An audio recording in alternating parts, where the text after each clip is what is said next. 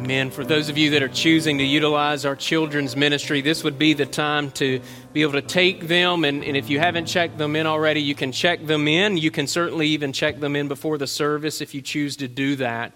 And for those of you that are hanging out in here, for the kids that are hanging out, we do have a children's bulletin. And so if you haven't grabbed a copy of that, you can grab a copy of that as well. And that can be something that is a talking point for you in your discipleship of your kids throughout the week. But we've been slowly going just through paragraph by paragraph of our confession. And for the last couple of weeks, we've been looking at what our confession has to say about the Holy Scriptures, meaning that they summarize key scriptures, and the scriptures testify about themselves. And so last week I read through the books that we would confess are inspired by the Holy Spirit of God and preserved by the Holy Spirit of God.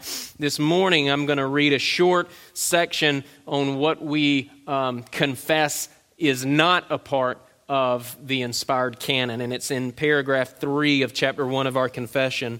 The books commonly called Apocrypha, if you're familiar with that, not being of divine inspiration, are no part of the canon or rule of the Scripture, and therefore are of no authority to the Church of God, nor to be any otherwise approved or made use of than other human writings. And so we want to be a people that are clear about what the Word of God is, and be clear about what the Word of God is not. And that's paragraph 3 of chapter 1 of our confession. But if you have your Bibles, turn with me to Esther chapter 6.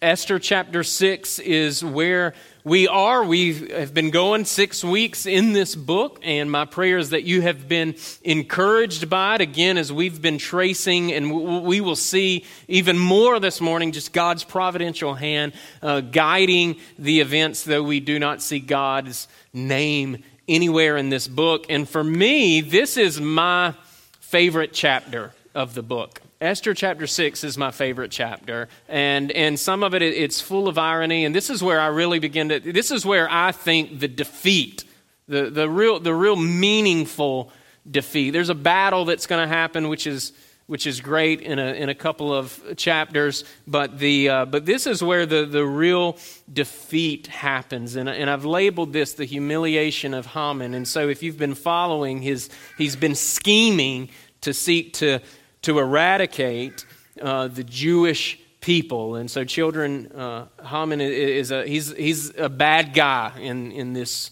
story, this true story. And not only does he want to take out all of the Jewish people, all of God's people, and not only is he God's enemy, but he wants to quickly get rid of the man we've come to know as Mordecai, who may have been the one who wrote this book. But we're going to look this morning at his humiliation and what I think is his ultimate defeat. It's the real defeat, if you will. And so I'm going to read the chapter in its entirety, and then like each week, I'm going to kind of summarize, if you will, what we've read, make some notes along the way, and then we will work through our takeaways by God's grace together. But this is the word of the Lord. On that night, the king could not sleep. And he gave orders, and by the way, he doesn't strike me as someone that doesn't sleep well at night, right? On that night, the king could not sleep, and he gave orders to bring the book of memorable deeds, the Chronicles, and they were read before the king. And it was found written how Mordecai had told about Bigthana and Teresh, two of the king's eunuchs who guarded the threshold and who had sought to lay hands on King Ahasuerus, right? Who sought to kill King Ahasuerus. And the king said, "What honor or distinction has been bestowed on Mordecai for this?" The king's young men who attended him said, "Nothing has been done for him." And the king said, "Who's in the court?" Now Haman had just entered the outer court of the king's palace to speak to the king about having Mordecai hanged on the gallows that he had prepared for him. And the king's young men told him, "Haman is there standing in the court." And the king said, "Let him come in." So Haman came in, and the king said to him, "What should be done to the man whom the king delights to honor?" It's a significant question. And Haman said to himself, right? We get a peek into his heart again like last week. whom would the king delight to honor more than me? And Haman said to the king, for the man whom the king delights to honor, let royal robes be brought, which the king has worn, and the horse that the king has ridden, and on whose head a royal crown is set. And let the robes and the horse be handed over to one of the king's most noble officials. Let them dress the man whom the king delights to honor, and let them lead him on the horse through the square of the city, proclaiming before him, thus shall it be done to the man whom the king delights to honor. Then the king said to Haman, sounds like a good idea. It's not what it says there, but he says, hurry, take the robes and the horse as you have said, and do so to Mordecai, the Jew, who sits at the king's gate. Leave out nothing that you've mentioned. Devastating. So Haman took the robes and the horse, and he dressed Mordecai, and he led him through the square of the city, proclaiming before him, thus shall it be done to the man whom the king delights to honor. Third time we see that phrase. Then Mordecai returned to the king's gate, but Haman hurried to his house mourning with his head covered. And Haman told his wife Zeresh and all his friends everything that had happened to him. Then his wise men, and I can't help but to think that that's some form of satire, his wise men and his wife Zeresh said to him, if Mordecai, before whom you have begun to fall, is of the Jewish people, you will not overcome him, but will surely fall before him. And while they were yet talking with him, the king's eunuchs arrived and hurried to bring Haman to the feast that Esther had prepared. Incredible chapter. Why don't we go to the Lord in prayer and work through this together. God, thank you again for your word. God, I thank you even for the irony of this passage, God, that, Lord, I think of the phrase, and I'm going to talk about it, just how you put your enemies to open shame, God, and that you preserve your covenant people. And so, Lord, we ask that you would encourage us in the gospel this morning, that you would help us to be motivated and optimistic about your kingdom expanding and your will and plan for the nations being accomplished, God. And we ask this in Jesus' name. Amen. Psalm 2:4. He who sits in the heavens laughs. The Lord holds them in derision. Right? If we're paying attention to God's providential hand, as we have been doing throughout as we went through the book of Ruth and as we're now going through the book of Esther, we would see, especially now here in Esther chapter 6, that Psalm 2:4 really is the framing of this chapter.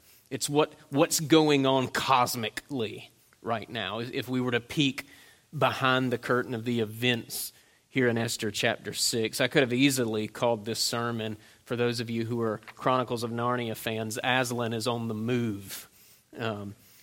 Winter is beginning to come to an end in the kingdom of Ahasuerus, in the kingdom of, some of your translations say, Xerxes. Right? The weather is warming.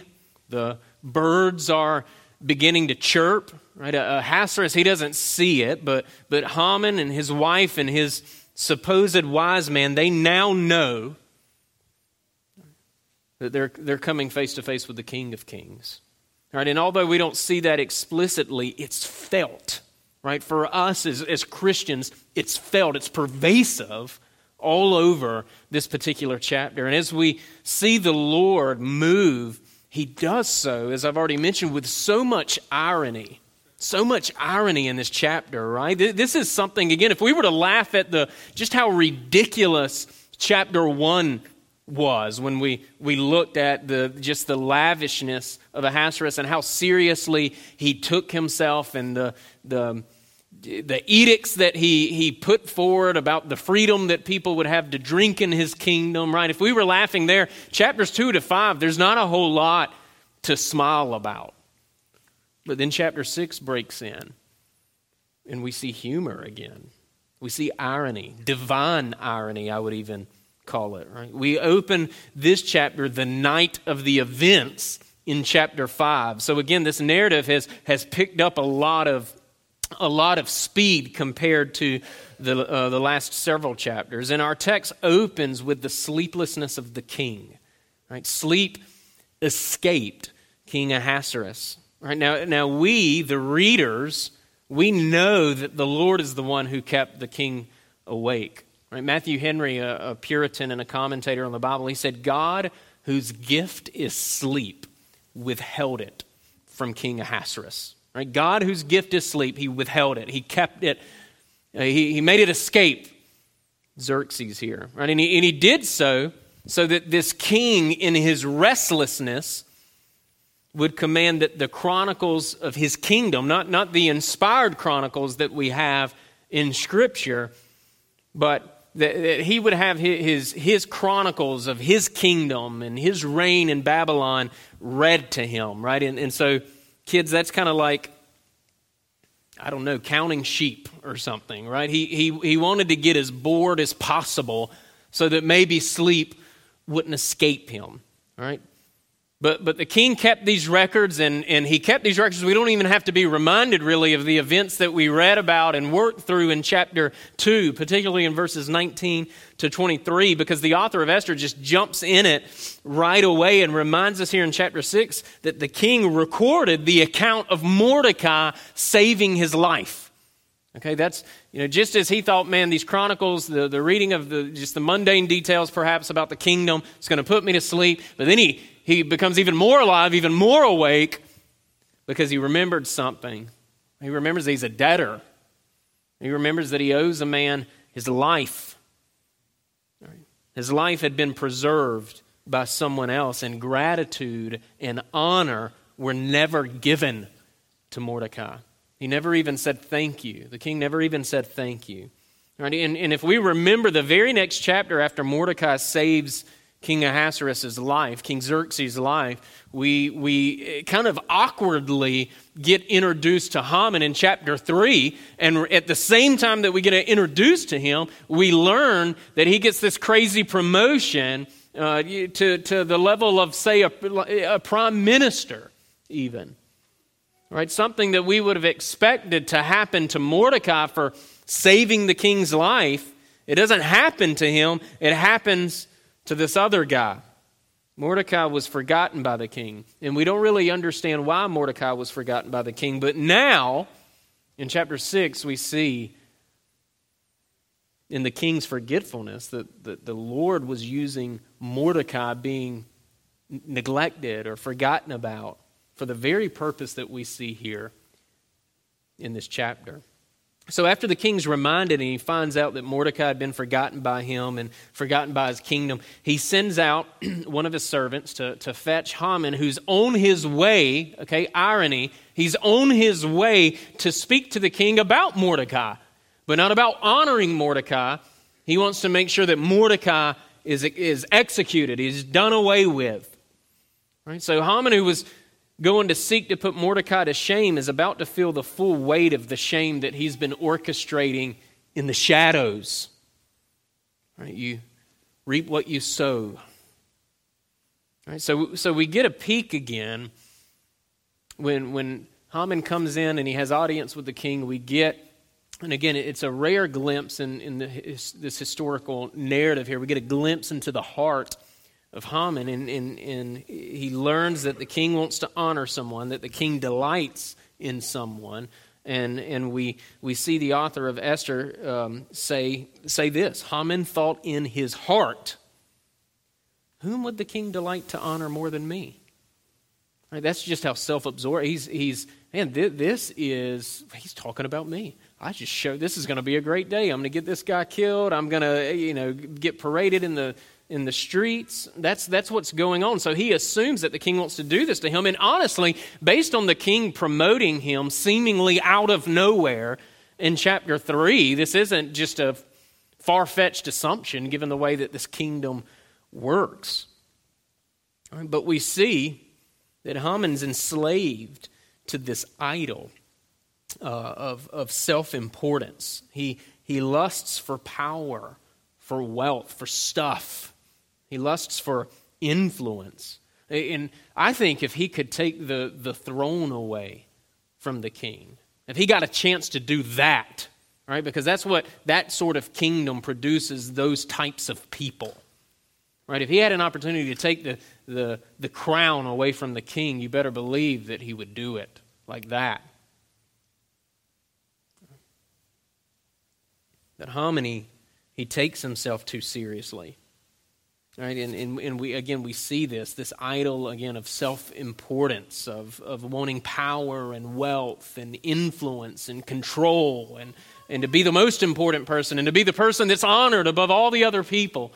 Right? He takes himself too seriously, and he takes what others think about him too seriously, which is why he's gotten into this situation that he's of his own doing with Mordecai.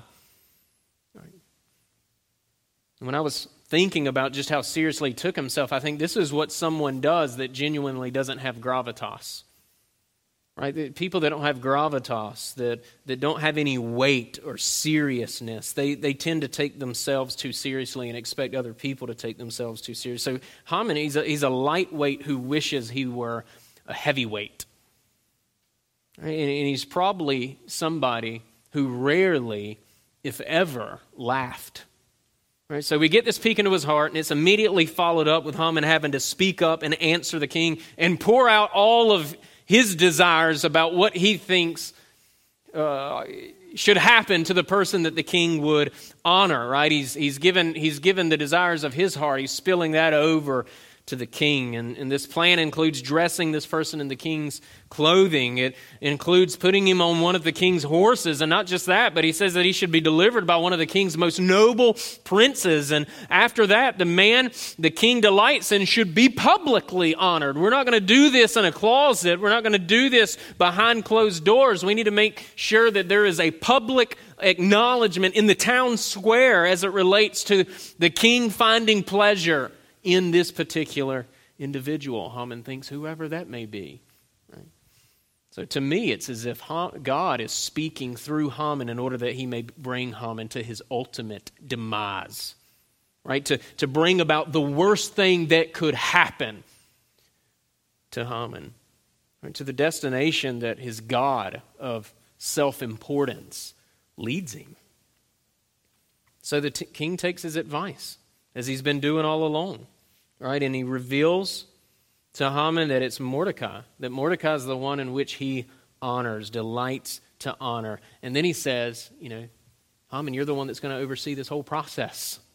Like, you're going to do this, right? And imagine how big of a blow, how devastating this is to this guy's pride, to this guy's ego, to his very God that he bows down before and worships. It's a fatal blow. It causes that God to crumble to the ground. Haman came in to ask for Mordecai's death. He probably got giddy just thinking about it. And even thinking that the king was going to honor him. Right? Again, there's just pure irony here. Right? And all that's left is shame. Haman the Amalekite, the hater of God, the hater of God's people, is now focused to honor the man that he despises in a very public way. Right? Haman must publicly honor the man who publicly dishonored him, which is even more humiliating.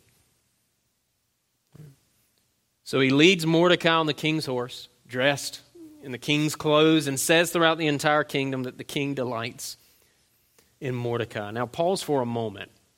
Okay, because I think we're even now also getting a glimpse, not just into the forgetfulness of the king as it relates to Mordecai, but even the hesitancy of Esther in the last chapter. Why it was that she was inclined to wait to bring her request before the king. It's not that Esther knew about any of this happening, right? That she's actually orchestrating Haman wanting to hang Mordecai and going in to see the king about it. But she felt that she needed to wait.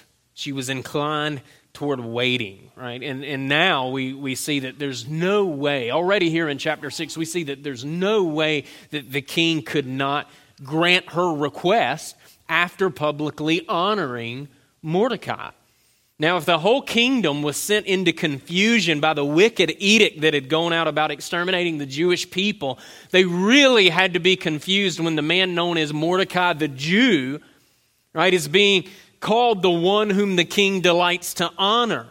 Right? But remember, the king doesn't know that he signed the death warrant of the Jewish people. He doesn't know that he signed the death warrant of Mordecai himself. He never bothered to investigate because he never really cared. Right? And this is just more irony here. He kind of looks schizophrenic, if you will, doesn't he? Right? The king honors the one he said he was going to kill. So our chapter ends with Haman not just walking home, but our text said hurrying home. Like he's got to get home. And not just hurrying home, but he's disguised himself so that people aren't stopping him in the streets and laughing, maybe, with what's happened. Right? He's embarrassed. He feels shame. Right? The proud man's God didn't deliver for him. Right? He's been humiliated. And he, along with his wife and his supposed wise men, they see now Haman's certain doom. It's as clear as day, right? His wife prophetically says, you're not going to beat Mordecai. You're going to fall before Mordecai. And while they were still talking, one of the king's eunuchs shows up, interrupts him, and says it's time to come to Esther's feast. All right, a feast that he would have been excited about attending, except now he goes in sorrow. But he still doesn't know that Esther's Jewish. So at the close of this chapter, his pride's devastated. He sees his plan is foiled, but he has no clue what the banquet even holds for him. All right, this is what we call poetic justice, if you were looking to label it anything. One commentator called this Haman's terrible, horrible, no good, very bad day. All right. But as I was reading one commentary, and I just wanted to read this to you because I thought that this kind of helps sum up this chapter pretty well, and then we'll go into our takeaways. He said this. He said, even in a book like Esther, where God's name is never mentioned, and the characters in the story, including his own people, including God's own people, do their best to ignore his existence, he refuses to be written out of the script. Between the lines and between the scenes, out of focus and incognito, the Lord continues to work to accomplish all his holy will. Esther 6 is a perfect case study in God's way of working all things together for the good of his people, those who he's called according to his purpose, Romans 8:28. So a few takeaways for us, and I've listed these in your worship guide, but we're going to spend just a little bit of time fleshing them out this morning. The first is this. God put his enemies to open shame in Jesus. God put his enemies to open shame in Jesus, right? We see the humiliation of Haman in this chapter. Right? There's no doubt about it that he has been put to public shame, that he's been put to open shame. Right? He had to walk around the town square, right, with Mordecai dressed in the king's clothes, riding the king's horse, and Haman had to utter the words. He had to speak the very words of defeat, which means that he had to announce the king's pleasure in Mordecai. And while we see the death of Haman in the next chapter, right, again, I've said this already, this is the defeat here. This is the defeating moment. This is the fatal blow, if you will. This is why I think in many ways Esther chapter 6 is kind of the big climax in the story. There are other very eventful things, as we're going to see, happen in this book, but this is critical. Right? Everything is stripped away in this moment. Right? We thought things were headed in one direction, and then boom, we change course. Right? And so while we see the death of Haman, this is the defeat. Right? His self-importance is stripped away. His power is gone. His ability to manipulate is gone. His plan to exterminate the entire Jewish people is even clearly defeated. Right? It's obvious even to his wife and friends who tell him that Mordecai is the one who prevails over him. Right? They speak that to Haman. Right? And so God puts his enemies to open shame. He puts his enemies to open shame. And if this is true, certainly of Haman, this is definitely true of our spiritual enemy as well. Right? Our enemy, the devil. Right? Satan, the accuser. He's a devourer. 1 Peter chapter 5, verse 8. He's the thief that seeks to steal and kill and destroy, John 10:10. But God in Christ Jesus, right? God in his kindness and his graciousness and his mercy, he's put Satan and Satan's kingdom to open shame. Colossians chapter 2, verse 15, the Apostle Paul, under the inspiration of the Spirit, he says, he, speaking of God, disarmed the rulers and the authorities, meaning our spiritual enemies, is what the Apostle Paul is targeting here. Okay, God disarmed our spiritual enemies and put them to open shame, to public shame, by triumphing over them in him. In who? In Christ. In Christ. Right? Just as Haman hasn't made his way to the gallows in our story, right? So our enemy, the devil, is waiting to be cast into the lake of fire. But just as Haman was put to open shame, so has Satan and his kingdom been put to open shame through the humiliation of Christ, through the life, through the death, through the burial, through the bodily and eternal resurrection, and through the ascension of Jesus Christ. He's put Satan to open shame. He's put Satan's kingdom to open shame. All right, Christ, he came into this world, our world, this actual world. Right? This isn't some ethereal stuff that we're talking about. God put on flesh, and he came into this world, and when he came into this world, he brought his kingdom with him. He didn't leave the kingdom behind. He brought his kingdom with him, right? And Christ and his kingdom, they're inseparable from one another, right? Where one goes, the other follows, right? Where Christ is preached, his kingdom goes. His kingdom conquers. Matthew 12, 28 and 29 says, but if by the Spirit of God, and this is Christ speaking, if by the Spirit of God that I cast out demons, then the kingdom of God, and he's speaking to his critics here, then the kingdom of God has come upon you. Right? If it's the Lord that by the Spirit of God is casting out demons, then it's clear that the kingdom of God has come with him to this planet. Right? It's clear that the kingdom of God has come here. And he says, or how can, and he poses this question, how can someone enter a strong man's house and plunder his goods unless he first binds the strong man? Then indeed he may plunder his house. Right? Jesus is the one who bound the strong man, who's Satan. And he did this in his first advent. Jesus plundered Satan's house, which means he set captives free. He delivered us from darkness and he transferred us into his marvelous light. 1 Peter chapter 2, verse 9. Which, kids, means that Jesus slayed the dragon.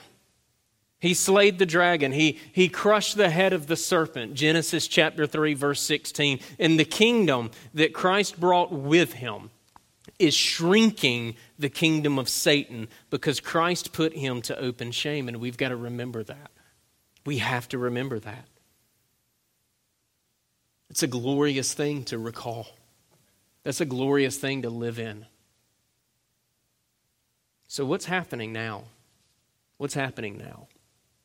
It's the question. If you're taking notes, you can see this here. And kids, if you're following along, you can copy this from your parents' worship God. But we see that Jesus is the one in whom the King delights to honor. Jesus is the one in whom the King delights to honor. I love that phrase used 3 times in this chapter. Right? And so I'm borrowing that from our text. But we see the parade of Mordecai in this chapter because Mordecai prevailed over Haman in this chapter. All right, and if that is what happens, as Haman is put to shame, what has happened since Jesus put Satan to open shame? What's happening now since Jesus has put Satan to open shame? Right, I would argue that there's parading in the streets. There has been for over 2,000 plus years. Right, we're going to the city squares, to the town squares of every tribe and every tongue and every nation, and we're announcing God's pleasure in King Jesus. Right, that is the message that we're heralding. Right, Jesus is truly the one who deserves honor. And we are announcing that it is Christ who puts Satan to open shame. We're announcing the coming and the spreading of the kingdom of God. We're announcing the defeat of darkness and the coming ultimate slaying of the dragon, the ancient serpent, the devil. Right? If the fatal blow was made to Satan 2,000 plus years ago, again, we're announcing not only that, but we're announcing the final blow. We're announcing the final blow is coming. Jesus he really is the one in whom the Father delights to honor. Matthew 3, verse 17, right, the baptism of Christ. Behold, a voice from heaven said, "This is my beloved Son, with whom I am well pleased." The Apostle Paul, preaching Christ, said this to the church of Philippi.